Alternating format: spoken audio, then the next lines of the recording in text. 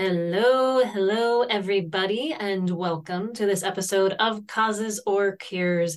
I'm Dr. Eeks, your host, and thanks for tuning in to this episode. This is a little longer introduction, so fast forward if you want. I've been trying to post podcasts at a more regular pace, but sort of fell out of sync in the last few weeks due to, well, you know what it is, life, family, friends, worldly events, work.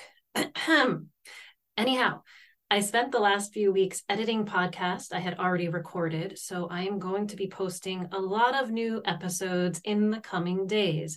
And I hope you find a couple of them interesting, including a few shoot the breeze ones with guest host that some subscribers will have access to. All the interviews I do with experts and interesting people, however, will continue to be available to everyone. So no worries there. Which brings me to today's episode. Today, I'm chatting with Michelle Slater, author of the book Starving to Heal in Siberia, My Radical Recovery from Late-Stage Lyme Disease. I've started to interview more authors on here, all with various backgrounds and interests. They send me their book to read, hard copies, of course, because I like to read and go crazy with my highlighter at the same time. And then I read them, and then I have a conversation with the author on the podcast. Michelle's story struck my interest because, one, I was super intrigued by Siberia and what would make someone go there to feel better. Like, I'm so cultured, I only thought of ice and snow and prisons when I thought of Siberia, and now I'll think of dry fasting. And two, I'm always fascinated by why people try certain modes of healing. Like, why do people try alternative approaches to healing along with conventional medical approaches? Or why do people try something unconventional versus something conventional when, the conventional approaches are evidence-based, have to go through a bunch of trials and get approved by regulatory bodies? Why would somebody do that? And real quick here, it's not as simple as saying, they're all quacks, right? Some people love saying that, quacks. They tend to hang out together on Twitter. But I looked into this a little bit.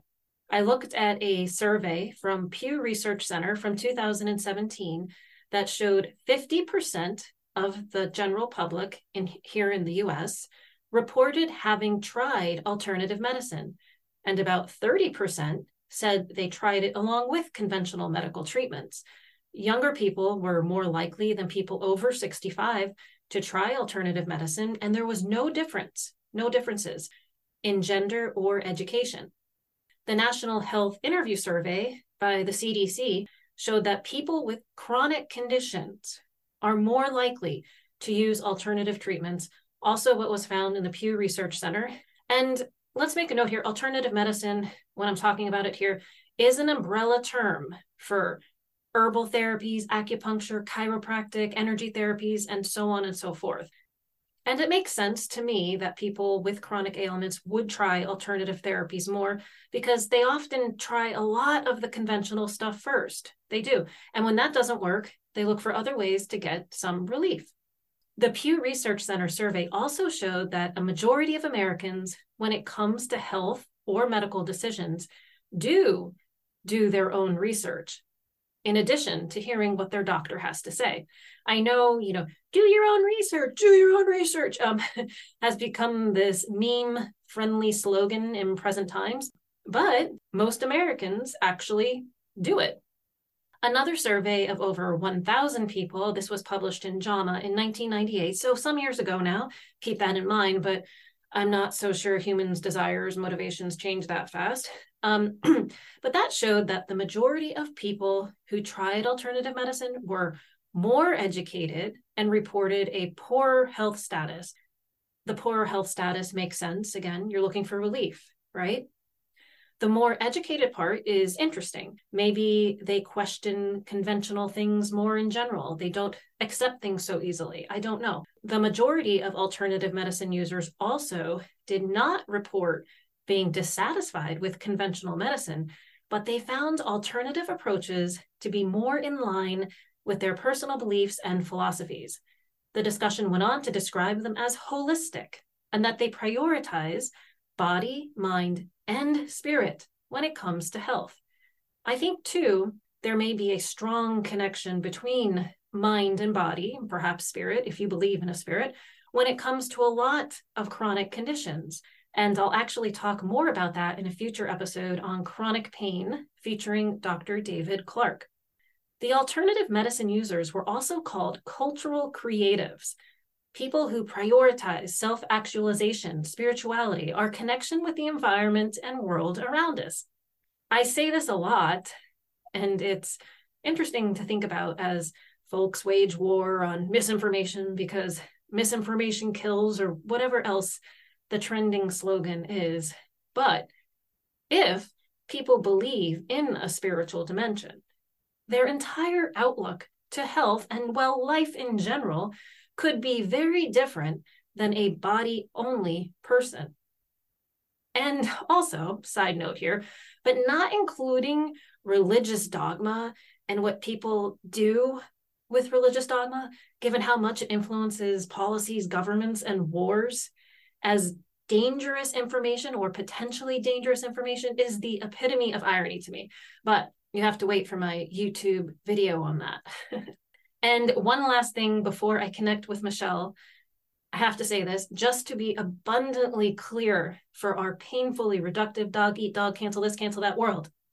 I am not saying go to Siberia and do dry fasting. I do not endorse going to Siberia or anywhere and doing dry fasting. I do not practice medicine, so I'm not giving out any sort of advice here. And if you are an American, I don't think you can even go to Siberia now because of, well, war. But one day I would like to go to Siberia because it intrigues me. And I do practice intermittent fasting, which I've talked about on previous episodes, but I eat food and drink water with lemon every day. I don't believe I'd survive without at least my lemon water every day, but that's me. And that's part of the reason why I was so intrigued by Michelle's story. But to be clear, this podcast is to chat with a woman about her fascinating book that I just read and learn more about why and how she went to such great lengths to find her path to healing. Okay? It's a conversation, not news, not advice. I feel like I'm beating a dead horse here, but I feel like you have to do that in today's world. It's just, a conversation about an interesting book and story. All right? So I'm going to shut up now and connect to Michelle. 1 second here, guys. All right, everyone, we are connecting here with Michelle Slater, and she is the author of Starving to Heal in Siberia, which I read, and it's about her recovery from late-stage Lyme disease. And I have to tell you, Michelle, I really enjoyed your book just because, well, first of all, I've always been fascinated about Siberia in general, and I was like, wow. And then, just Lyme disease, I know quite a few people who struggle with that. And a lot of people are looking for cure. It's a constant battle, basically.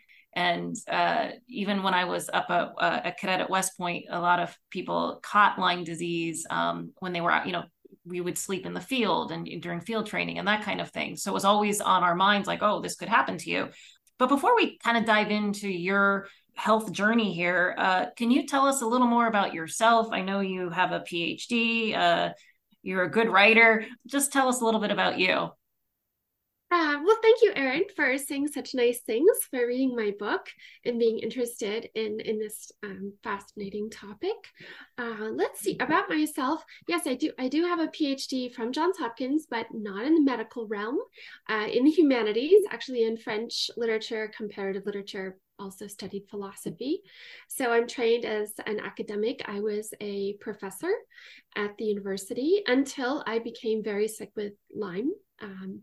And apart from that, I've always just been a curious person about the world, enthusiastic, and I like to hike, run marathons, and ski, and meditate, and generally, share goodness with others in this world. And since my recovery from Lyme, which I know we will discuss in depth, I've really been writing a lot. So I haven't been teaching at the university, but I have written not just this book, but a few others that are in the works now in the publishing process. And well, there you have it. All right, great. Thank you. So Lyme disease, I thought maybe, can you just tell us a little bit about when you were first diagnosed, when you first realized you had Lyme disease? Yes, that in itself is such a complicated question because, as you know, from living in the Northeast, although Lyme is pervasive now really throughout the world, even in Siberia, you'll see signs being careful about ticks. So I was always, it was always in my mind, but I didn't, you don't always get the classic bullseye rash, which I didn't get. You don't always see the tick, they're microscopic. And so in my case, it was very difficult to diagnose. And it's difficult for me even to tell you today what the start date was of the Lyme, because I found a tick in, I think it was 2011, but I had been sick before then. It was mysterious. And no one was diagnosing me with Lyme disease. And even after that tick bite, I didn't test positive for Lyme disease. So it wasn't really until so when I was writing the manuscript, I had all of the dates in my medical papers right in front of me, and I could tell you right off the bat, what the date was of the diagnosis. But I want to say it was in the summer of 2013 that I had so many mysterious, alarming symptoms, and I was just on this relentless search to find out what could be wrong with me. So I think it was at that time that I was diagnosed with Lyme. 2013. So you actually had they tested your antibodies, drew your blood, you got an actual diagnosis. Absolutely. And I had done, the various different, there's the Western blot, the IgG, all the different tests. So I had, but that is another problem, that you can get a false negative, you can get a false positive. Testing had not been entirely reliable either. But in the late summer of 2013, I absolutely had a diagnosis. And I went to see my general practitioner, who gave me this sort of perfunctory 30-day 200 milligrams of doxycycline. And I felt like I had taken candy, like I still felt horrible. So I went back to him. He gave me another 30 days of doxycycline, and I was not better. And so I just kind of muddled along that year. And then the following summer in 2014, it got so progressively bad that I was just exhausted all the time. I couldn't think. I had to slide down the stairs on my bum to get from my bedroom down to the kitchen. And I went to see a real Lyme specialist, not my general practitioner, a very well-respected Lyme specialist, Dr. Stephen Phillips, in my area of Connecticut. And he ran a comprehensive panel of blood tests that included things that a general practitioner just wouldn't be aware of, like specialized white blood cell tests. And he talked to me, he asked me multiple detailed questions about my symptoms.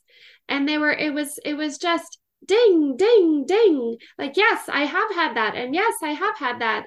And he told me that the Lyme disease had been with me for a very long time, based on my numbers and my white blood cell counts being depressed and such. So my very long answer to your simple question is that it's hard to say when I first really came down with Lyme disease, because I'd had these strange symptoms for a good few years before I had any kind of diagnosis in hand. And this story, Erin, is so similar to many out there of people who were sick for years, didn't know why, and then finally they get this diagnosis of chronic Lyme, and then it's very hard to eradicate. So that is the sad and frustrating part of having Lyme disease, one of them.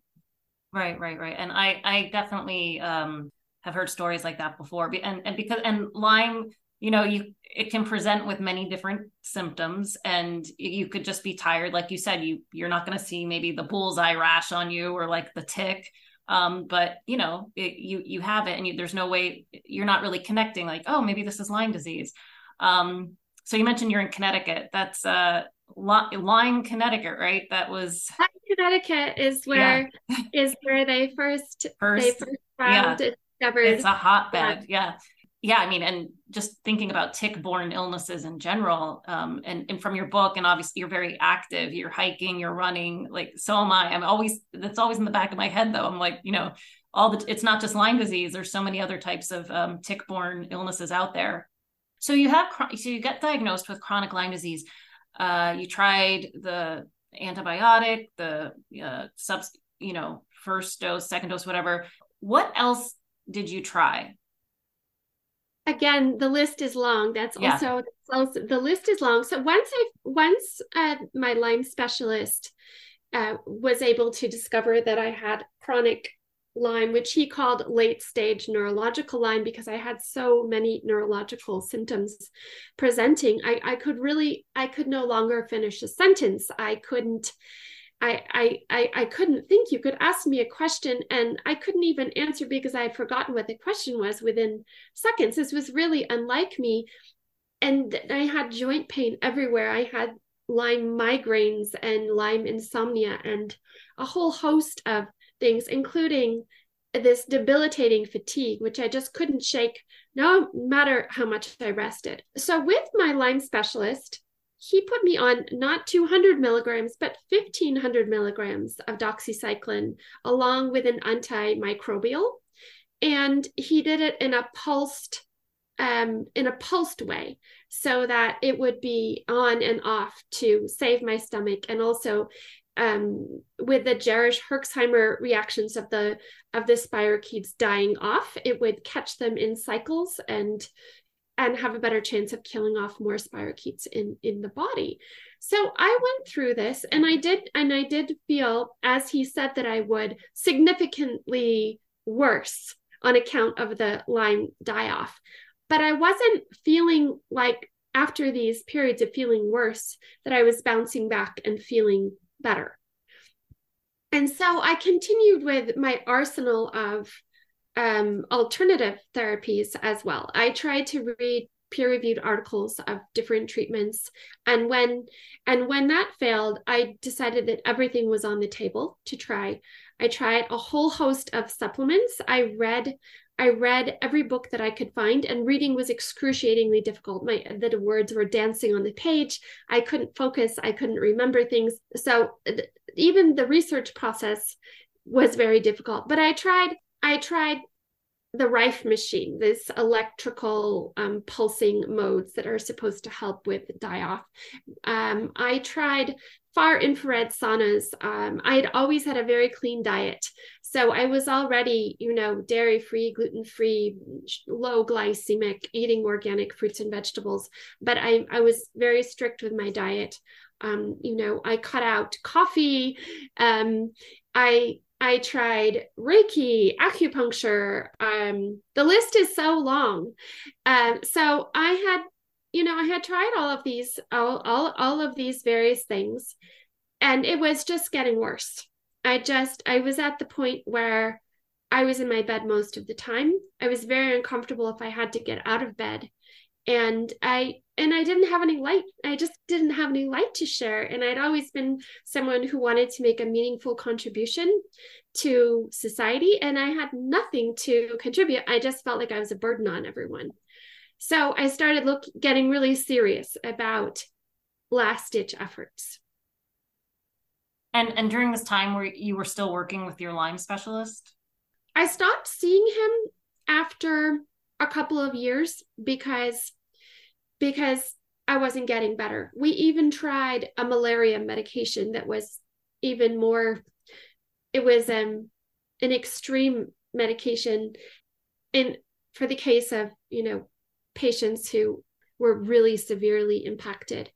And I would have periods of, I definitely felt improvement, but I was nowhere near my old self. And I just kept hearing from a variety of, health practitioners that I had to adapt to this new normal. And it was so abnormal for me, that, since that wasn't working, I sort of gave up on, taking that approach. And reading that comes across in your book, the first part of your book, that you've you've gone to your doctors, your primary care doctor, you go to the specialist, you're trying all these things, you're doing what you're supposed to do.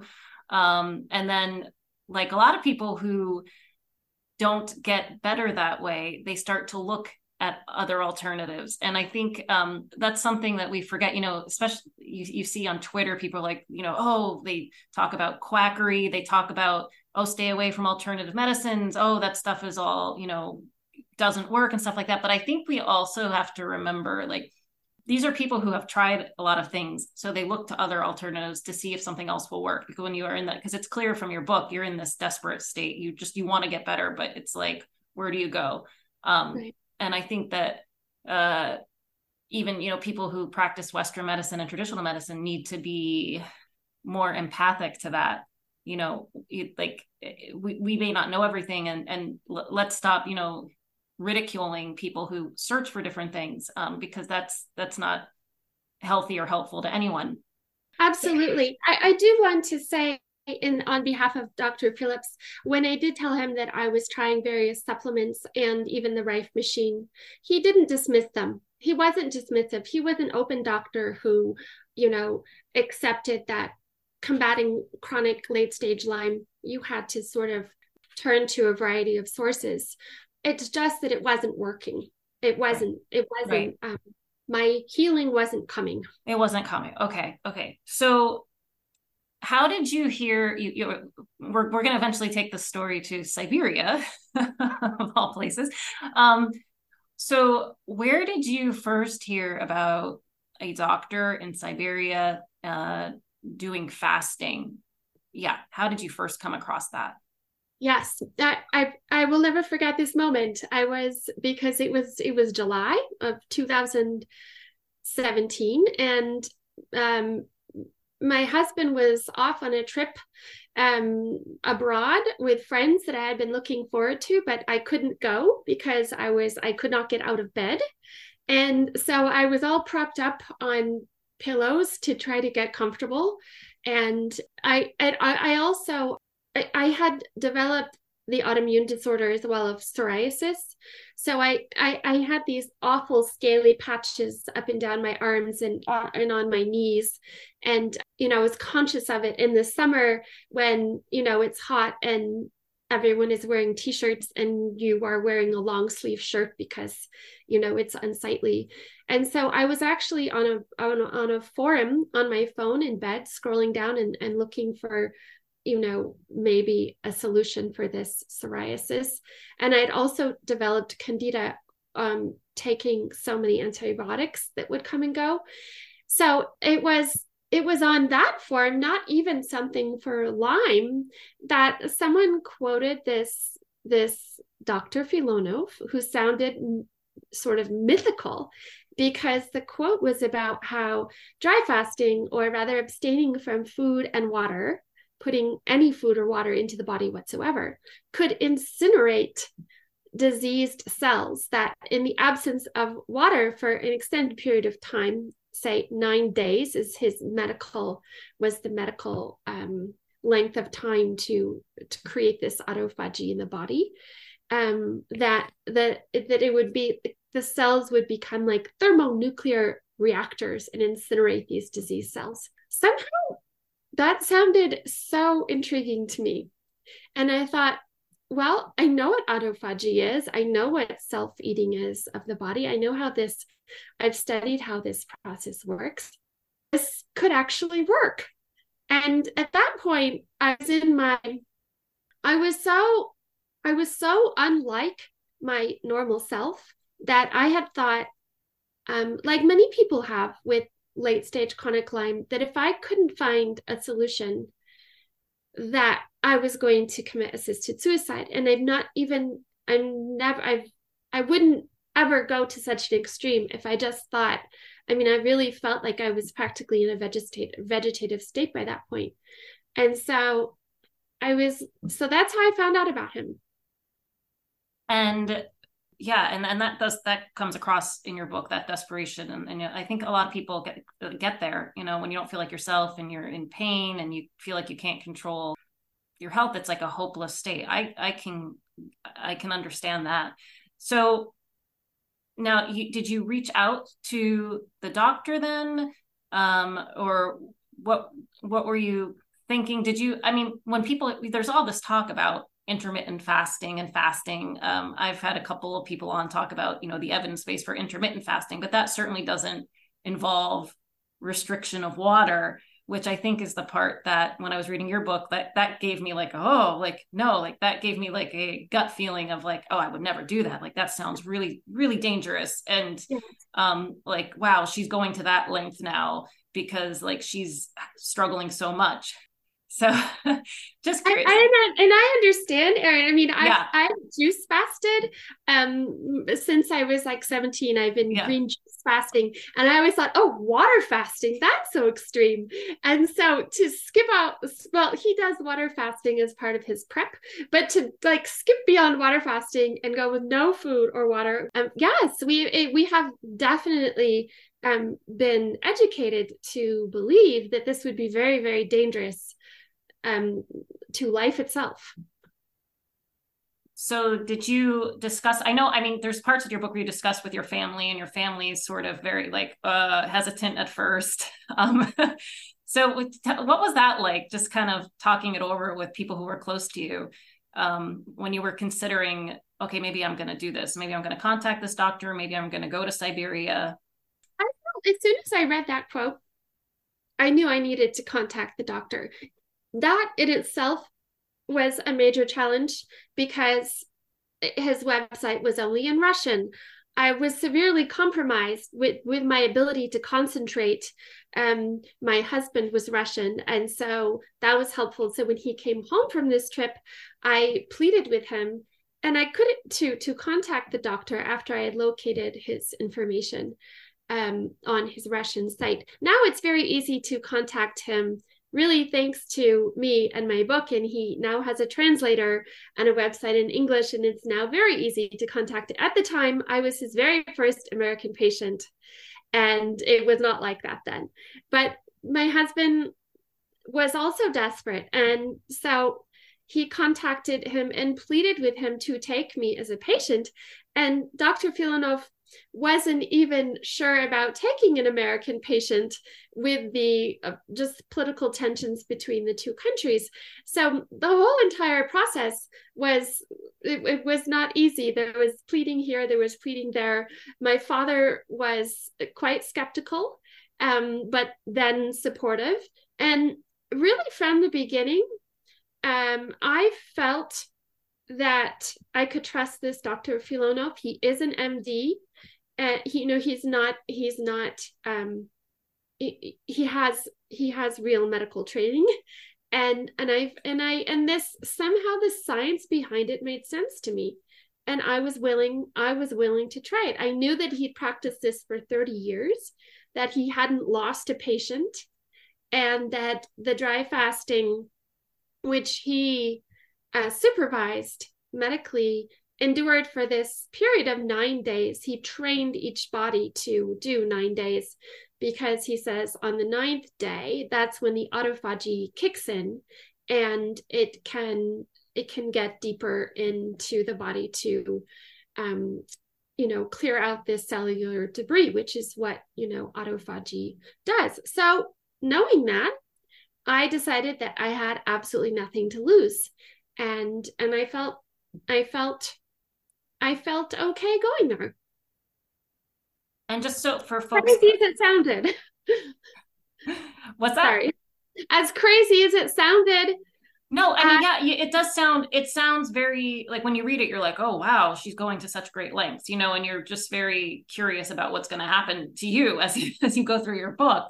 But Dr. Filanov, hopefully I'm not murdering that pronunciation. He's a medical doctor. Can you tell us a little, does he practice only in Siberia, or is he practicing medicine, or is he just doing this dry fasting? Can you just tell us a little more about the person? Absolutely. So he's from Siberia, from Barnaul in Siberia, and he comes from a long line of medical doctors, and did his training at the university at the medical school there in Barnaul. He gained an early interest in fasting on his own. After a motorcycle accident, he had seen his dog fast and recover from a broken bone, and he decided to do this himself. And he made this remarkable recovery. So he started studying it scientifically. And as it turns out, there is quite a history of fasting and medical fasting in Russia. And when he graduated from medical school, he became the medical director at a fasting clinic in Lake Baikal. And he was supervising water fasting retreats, which water fasting has been practiced in Russia, since the 19th century and possibly before. And he discovered, though, that the water fasting wasn't as curative as it maybe once had been. Maybe there are just more chemicals in the world, that it's harder to clear cellular compromised cells in the body. And he started experimenting himself with dry fasting and studying it. And then when he started to use it clinically, he had outstanding results with his patients. Over 30 years ago now, I would say maybe it's been 35 years. And he was seeing patients who had anything from rheumatoid arthritis to infertility issues, skin diseases, first stage cancer, having these remarkable recoveries and returning to their former lives. And so then he branched out and started his own clinic, only dry fasting. So now for several years, he only takes patients for dry fasting and supervises them and takes them through this very precise process. And since the war started in Ukraine, he has been unable to practice with his international patients in Siberia, which is incidentally very beautiful. And so he likes to practice the dry fasting with patients in a situation that's in nature, so they can be outside while they're doing this. So he has found places where he could do what I would call really a pop-up clinic in Turkey and in Montenegro. And actually, I will be with him in Montenegro October 28th to November 8th to co-host. I will lead the meditations and provide support for the international patients while he's conducting this dry fast. So that's a little bit of history about Dr. Filonov. He's also, I would say, he really has the heart of a medical doctor, because he doesn't overcharge. He's very conscious that people have paid a lot of money to get well and haven't gotten well, and he wants everybody to have a chance at getting well. So he doesn't have inflated prices. He doesn't have this fancy lifestyle. He has compassion for his patients, and I really respect him as a person, not only as my doctor. Well, that's good, because you don't often hear that today, especially, in the US, right? Like it's like you get sick, you could lose your house. It's the cost of healthcare here is ridiculous. It's and kind of it is, and for all these treatments for Lyme disease, people like me are trying everything, and they are so expensive, and a lot of these treatments are not covered by insurance, and so it's and then you lose your job because you're not well enough to work. So the plight of someone who has chronic disease, not only Lyme but also these mystery diseases like chronic fatigue and autoimmune disorders, it's a severe burden on one's life overall. So you mentioned that this practice was common in Russia. I know nothing about the Russian medical system or healthcare system, but this is not approved by any medical body, right? Just let's like we'll establish that for our listeners. I have no idea what Russian doctors can do in Russia versus, I am more aware of the American system where this is obviously not something that is done here. But Well, I would say that it's approved in the Russian medical system insofar as, there have been state doctors who have conducted, the psychiatric doctors who have conducted water fasts on patients with issues with mental health. And Dr. Filanov is not conducting this as some sort of fringe treatment. He has a clinic, he practices it in his clinic. And the study of autophagy, is a Nobel Prize winning scientific inquiry, and it's been studied in Western medicine in labs with yeast cells rather than necessarily with patients undergoing 9-day dry fasts. But in Russia, it wouldn't be considered a fringe practice, from my understanding. Okay. So tell us about when you get on the plane to go to you're packed, you're ready. Well, let's first go, because you had to do some preparation work before you went. I had to do preparation work. There were things he wanted me to stop taking all of my supplements and medications.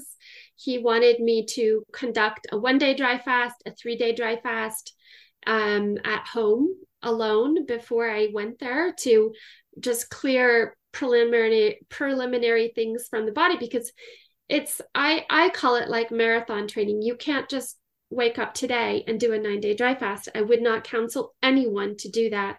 I write it all very clearly in my book, Starving to Heal in Siberia, about the protocols for prepping for a dry fast. And coming out of the dry fast is very important as well.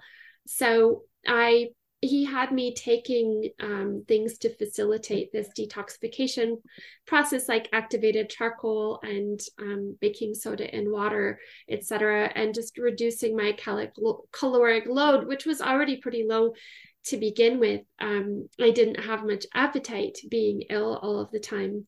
So I did all of those things before I went. And even the packing process, I had to rely on my husband for the packing. I could barely get out of bed even to go to the airport. Even the thought of being out of my bed and traveling through all of these airports, it's not easy to get to Siberia. So I was achy, I was sore, I was in pain, I was very uncomfortable just from my bed to get to whatever my new bed would be in Siberia. But I felt hopeful. I knew that I was going to this place where people think of gulags and severe, harsh conditions, but I had seen photos of the area and it looked somewhat like Vermont, and there were mountains and rivers and wildflowers, and I thought, this place looks very inviting. So I was really I was hopeful that I was going to put myself in the hands of this doctor, and that maybe this was going to be it. So I had the fear that, what if it doesn't work, and I'm faced with, this thought I'd been having about assisted suicide, but I was very hopeful. Would you consider this this felt like a last resort effort for you? I absolutely would call it that. That's how it felt to me. Okay, and your husband went with you. He went with me. He deposited me there, made sure that these people were legitimate and would take good care of me. When he realized that they all had good hearts and they were friendly and warm and I was safe, and he reassured my father, he took off to carry on. He had some meetings in Asia, and so he left me, and then and he left me there for 2 months. So I was then there. I was then to spend 2 months in Siberia, and it's a very rustic place, but it's in the mountains. It's away from. It's a 5-hour drive from Barnaul, the major city in Siberia, And it's a very lovely, inviting place, as I described, with Yeah, mountains and you describe and it beautifully in your book. So just because I think people are so intrigued, you're right. Like the image of Siberia is like snow, cold, like you go there if you're a prisoner. Like right, like, that's like the mainstream type of images we have. Or there's and then I think I watched one movie with Keanu Reeves in Siberia. So you go to the major city. What's that like? Can you just tell us a little more about the people, the culture, the buildings, if there are any, or if what's it like? I mean, we really went straight from the airport in Barnaul.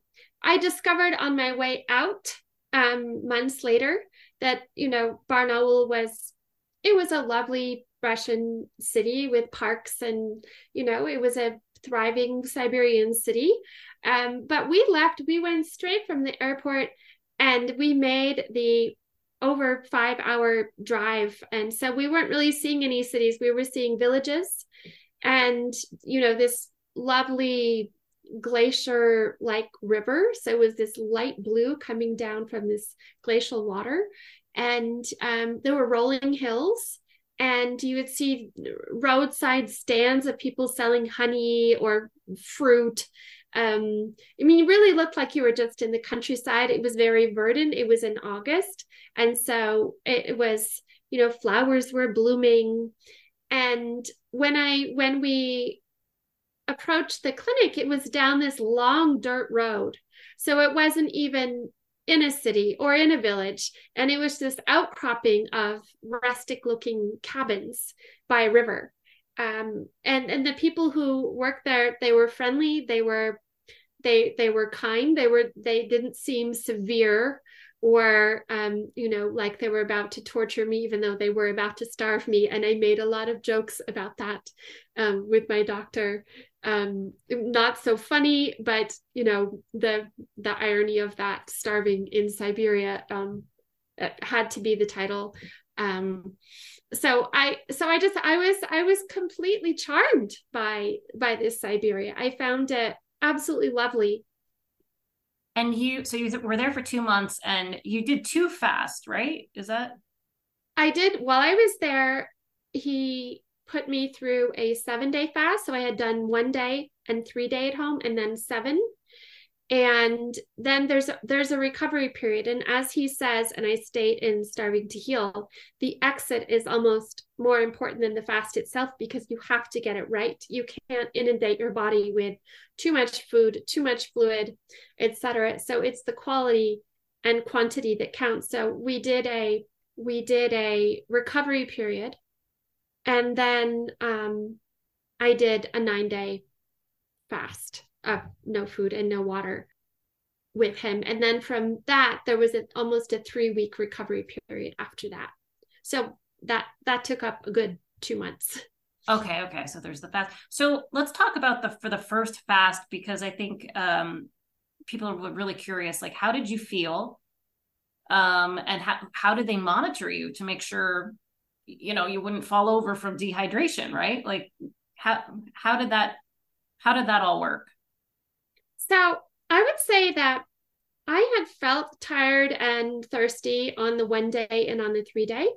But while I was there, so there are several things. He likes you to sleep outside, because you just have fresh air that you're breathing in, because your body is really sensitive. It's taking everything in while you're dry fasting. So you have access to fresh air, the air that you're breathing. So I would sleep outside. I could barely walk. I had really been bedridden the last months before I went to Siberia, largely. And he counseled me to go on these slow walks, which miraculously I was able to do. I think I really wanted to get better so much. I was like finding this will from somewhere inside of me. But he also conducted treatments every day. He did detox, liver massages that were meant to decongest whatever was happening and I found that those were very helpful. The different massages that they conducted on the body to help break up congestion in the cells as the body was detoxifying. And, and he monitored me medically. He took my heart rate, he took my blood pressure every day. And he would check in on me clinically, see if I had any symptoms. And by the time I reached the 7 day, it was so much easier for me to dry fast. It really felt meditative. I just felt like I was at peace, like my body was doing all this work inside and my mind could just take a break. I could just surrender to the process. And if anything, it felt like meditating, Erin. I felt like I was in this peaceful, calm state. I wasn't stressed. I wasn't scared. I didn't even have a great deal of discomfort. It was in the summer, and so there's moisture in the air. And so my mouth didn't even feel particularly dry. Um, it was not as difficult as I would have expected. Okay. And then you also have other people there. I don't know if they came, I don't recall if they were there for the second fast or during your first fast, but I know more people came to the. That's right. Yeah. That's exactly right. So there were a few people there during my first fast, but during the second one, while I was recovering from the first fast, so he would run these clinics and I just had to go. He wanted me to be there as long as I could. So he took me outside of the regularly scheduled clinics he would run. But he would have maybe 30 people there at a time and no more than that because he observes everyone individually and he wouldn't be able to physically take on more than monitoring 30 patients at a time. So they were coming from all over, all parts of Russia. And so during my second fast, there were people there who were doing 9-day dry fasts, all ages, for that period of time, for the 9 days. And there was another doctor there too, not just Dr. There was another doctor there. That's right. A doctor who lived in Italy and worked and practiced in Italy. Okay, so after your 7th-day fast, there's a period of recovery. Yes, absolutely. Rehydration. Okay. Yes. Slowly taking in fluids and then very harmless foods, vegetable soups and, things of that nature. Yeah, they have a kitchen there. They're able to do more treatments. They do cupping. They do some practices that they put leeches on my liver. That was very difficult for me. That was maybe more difficult than the dry fasting for me to have leeches on my liver. But they did a whole host of things after the dry fast to facilitate things being carried out of cellular debris being carried out of the body. Oh my gosh, I can't imagine that. The leeches. I'm not sure I would have. I don't think I would have lasted at all, but but I don't know because I wasn't in the way you described. This was your last resort. Like you were in so much distress. So maybe I would have, but I don't know. I think that we have this strength inside of us, Erin. Yeah. I think that we really do. And it seems to be inherent in the body's DNA to do this dry fasting because it adapts to it. And then the body knows what to do. It's preserving muscles and healthy cells, and it's getting rid of the unhealthy cells. So it's like it has this process that it knows what to do, and it's not as uncomfortable as it sounds if you prepare for it in a medically supervised way. Okay, so you are feeling confident now. You're gearing up for 9 days, which is a long time. No food, no water. That's right.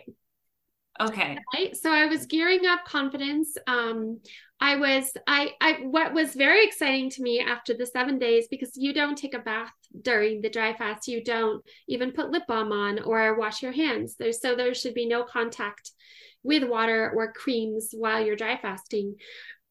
But when I took a hot bath in their primitive banya afterwards, I couldn't believe that the psoriasis patches were all completely gone.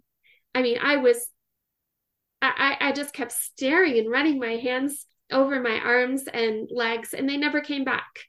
Like they never ever came back. And that was 6 years ago. And I felt better. I felt more energetic. I I felt like my mind was coming back, that I had more energy than I had. But I didn't know. I didn't know if I still had this tinnitus, this ringing in my ears. I had, I had a variety of things that I thought, well, is this really going to work?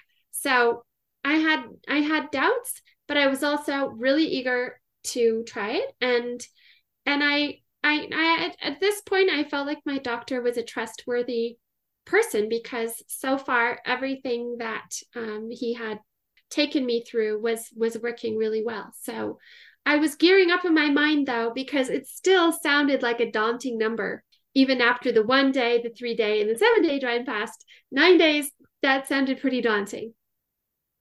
So tell us about the 9 days. How did you got through it? Obviously, you're sitting here in front of me. I had some early issues just with so many people being on his site, that I had trouble sleeping at night because people were loud. Some people don't sleep well while they're dry fasting.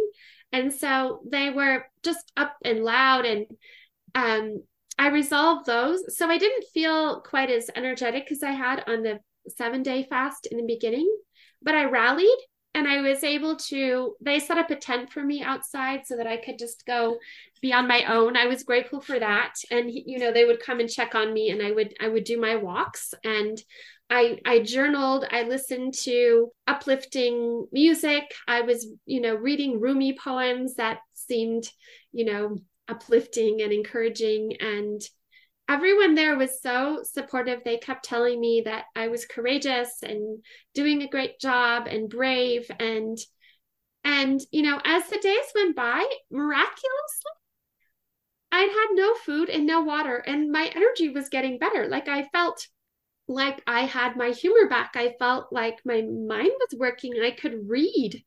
I was marveling at how well I felt while I was dry fasting. So the dry fast itself went miraculously well. I cannot believe I was able to walk the 10 kilometers slowly every day that he wanted me to walk. So I'd walk down this long dirt road to a bridge and slowly walk back.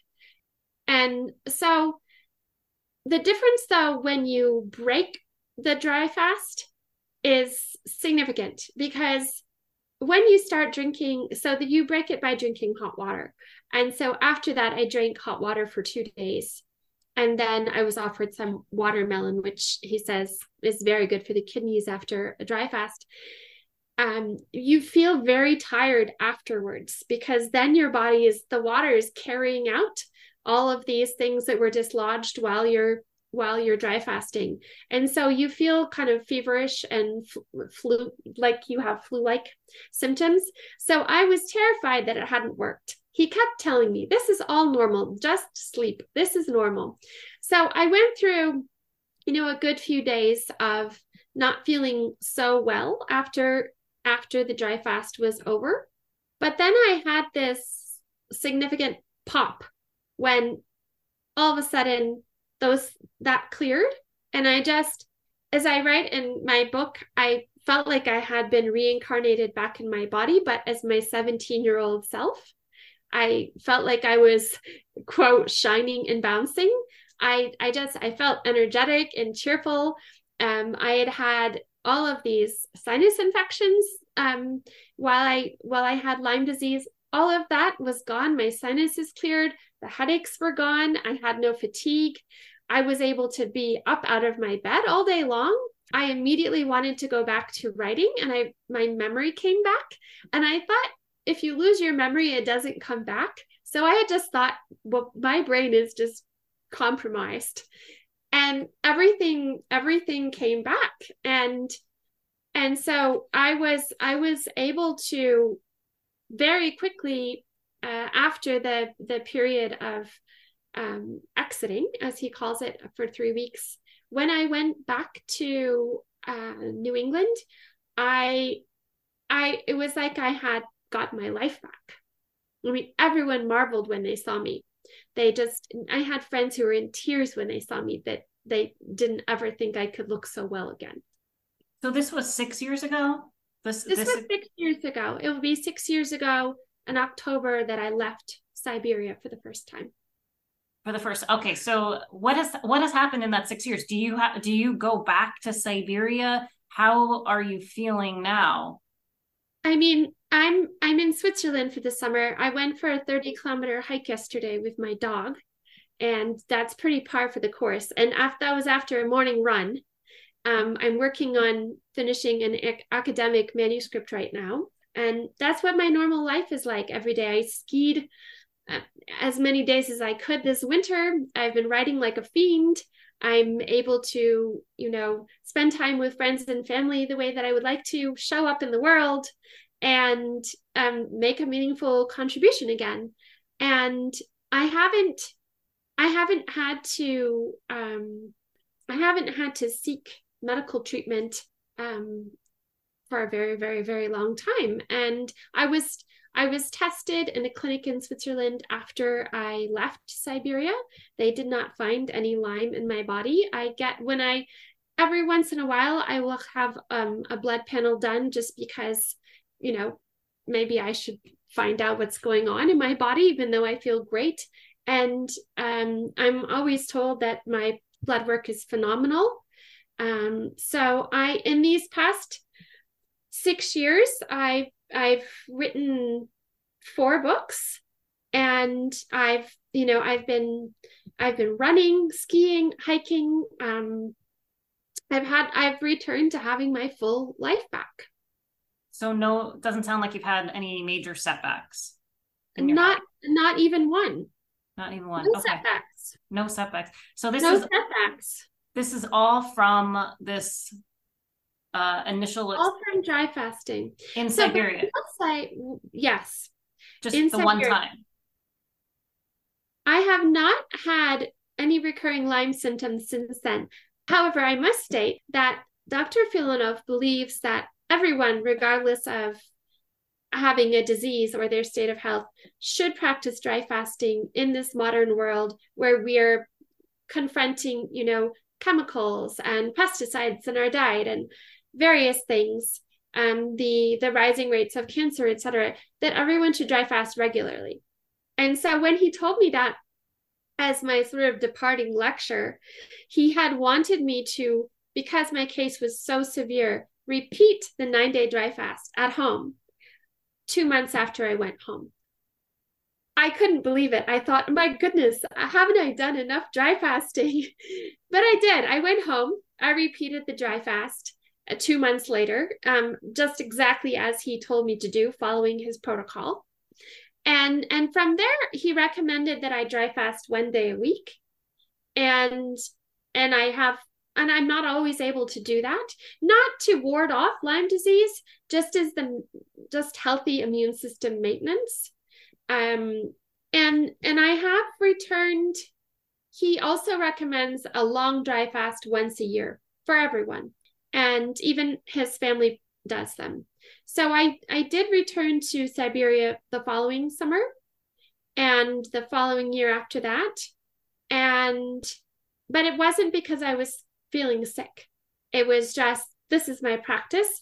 And his medical belief is that if we dry fast regularly like that, we will age better, we will preserve our brain cells, we will ward off cancer, Alzheimer's, etc. So that's his medical belief. I am not a medical doctor. I'm just stating what has worked for me. But since I have, put my trust in him, and this methodology brought me to a radical recovery, I've decided that that's what I'll pursue. So I have practiced dry fasting, which is now very easy for me to do. It's like taking a vacation from life and just going on a meditation retreat. That's really what it feels like. So I have practiced that, but not because I've had a symptom come back. And you mentioned, these other people that were there, again, I think obviously in Western society and dry fast, it sounds very daunting, and people might think of like an electrolyte imbalance or something like that, or a side effect that could come up, right? Like people are not eating or drinking water for 9 days. That's a long time. You never saw anything like that scared you, like a side effect in anybody else while you were in Siberia? Or have you heard of anything since where you'd be like, oh, maybe I should reconsider that or anything like that? No, I absolutely haven't. No. He has, and I've witnessed a lot of these, I've been watching all of his patients, and I've sent people there.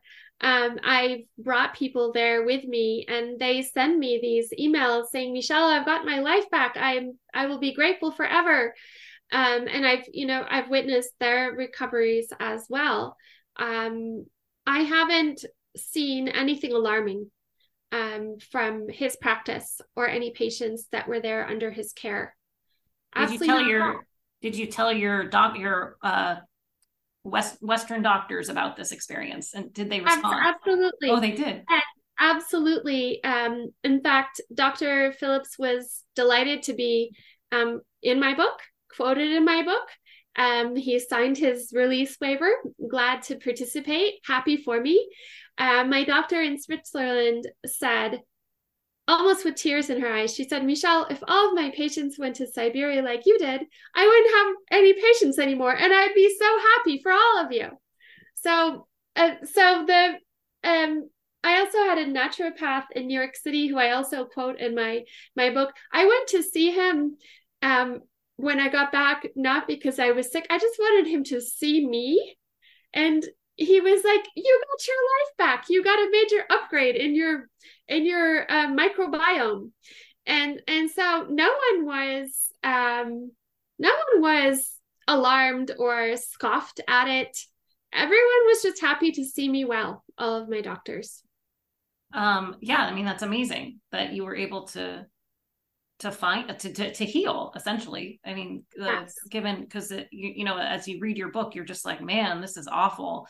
And you think about, you put yourself in that position, like anybody can get bit by a tick, anybody could get chronic Lyme or another type of chronic illness, and you wonder, like, what would I do in that position? What lengths would I go to? Would I go to Siberia? But and it was nice that you had a support system that was able to help you get there, and that kind of thing too, because that matters as well when you're in those straits. Like, who's around you? What's your support system look like? So you mentioned, we talked the war, and so this clinic is still there in Siberia, obviously for geopolitical reasons people aren't going there, but you are going to go to another. Is it just is it a workshop, or when you're? There will be patients there. Okay. It's a dry fasting clinic, so there will be patients going from the U.S., from Italy, a lot of European patients. He sees Swiss patients, so there will be a large contingent of people within. He doesn't like to take more than 30 patients going there to Montenegro, and he does still practice in Siberia, but he's increasingly running more medical dry fasting clinics outside of Russia so that more people are able to come and attend. I wonder what he thinks of the Western way of life. I mean, we have more issues with our diet over here, and chronic conditions, I think, from our lifestyle. I mean, this is like yeah, absolutely. He is aware of that, and he has very good tips for a healthy lifestyle, and you can imagine what those might be. But he's not a harshly judgmental person. He's just offering what he has known to work medically for good health. Is there any evidence, like, people talk about peer-reviewed journals, like on his website or something like that, if anybody wanted to read about this? I mean, obviously it's not approved. I'm just saying this for our listeners, this is not approved anywhere in the United States as like a treatment. Your insurance is not going to pay for it. But for anybody who's curious, is there? So he posts, he shares, he's written several books himself, and he does share articles from Nobel Prize winning scientists like Yoshinori Ohsumi, who won the Nobel Prize in 2016 for his work on autophagy in yeast cells. So he cited studies like that and other Russian fasting studies. There was a doctor in St. Petersburg who worked in a psychiatric clinic using fasting with great success. But up until this point, there aren't any peer-reviewed studies yet. So I think that this is something to come. I think, I myself would love to offer myself up to some lab and say, here, I'll dry fast for you. You can study my body. So I think that is coming, but so far, what we have seen are studies by other doctors who have done restricted calorie diets in conjunction with cancer patients. And there have been more things like that. But with dry fasting specifically, that's not been done yet. Yeah. And I've seen there's a lot of studies with animals on intermittent fasting over here, but and then there's some with people with intermittent fasting. I'm not sure yet if, for example, a randomized controlled trial, would they do dry fasting? My guess that would be difficult to get approval for. But case studies like yourself, that's a form of evidence, and, maybe folks can, read about those and that kind of thing. But your book is really interesting, and I was glad to read it. And for folks who want to read the book, do you have a website? I do have a thank you, Erin. I appreciate that. I do have a website at michelleslater.com.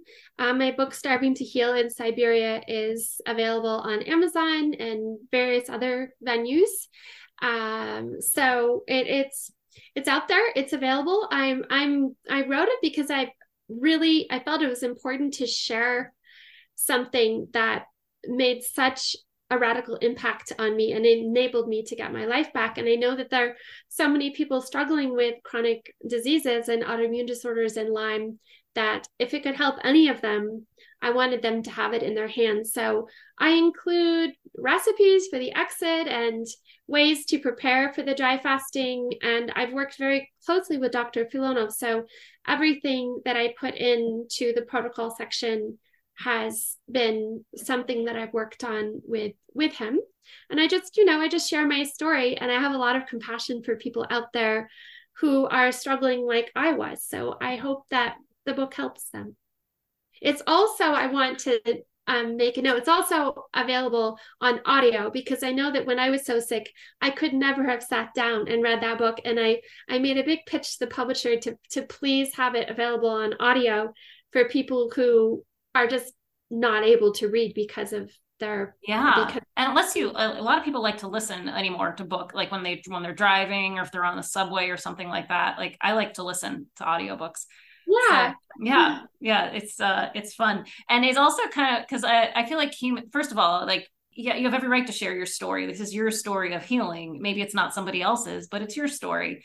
And so sharing it with people is fine. But it's I like the spoken word aspect of sharing stories, because it kind of, that's how we all came, like, we used to do that, right? We used to like sit around the fire, sit around the dinner table and share stories. So I kind of like that. Absolutely. Yeah, I like that. Well, Michelle, this was great. Thank you so much. I look forward to sharing it, and people may contact you, ask questions, and see what people think. I'm sure you've gotten opinions all over the map. People are probably still maybe, I can't say I would go out and try it tomorrow, but I think it's intriguing to me. And, but who knows, maybe if I get a chronic something or other and you exhaust everything, maybe I would, so that's, there are different healing modalities available out there. It's one that has worked for me. I'm delighted to share, and I appreciate you having me, and I've enjoyed our conversation about dry fasting in my book, Starving to Heal. So thank you. Thanks, Michelle. Great to connect, and enjoy. You're in Switzerland. Switzerland, yes. Thank you. Yeah, nice place to be. Absolutely. All right. Enjoy the rest of your day. Take care. Thanks, you too. Okay. Bye. Bye.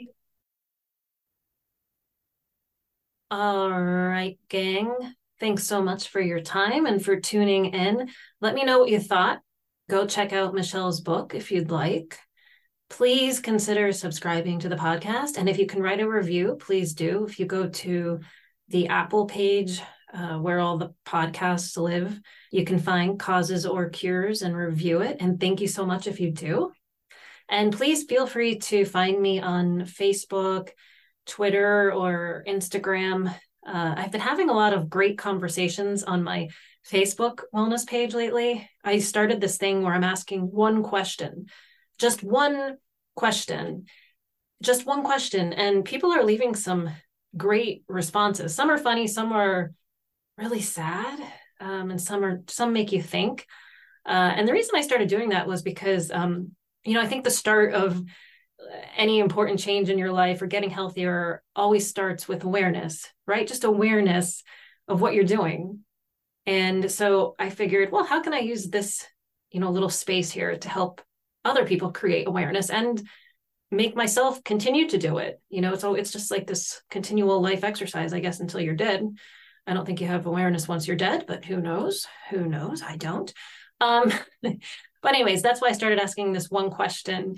And the questions are related to health, especially if you take, a holistic view, how, our health is connected to our jobs, our friends, our family, our livelihood, situations, that kind of thing. That's what I mean by holistic. I don't mean like crystals and potions and all that. But anyways, it's a fun thing. It's been a great experience.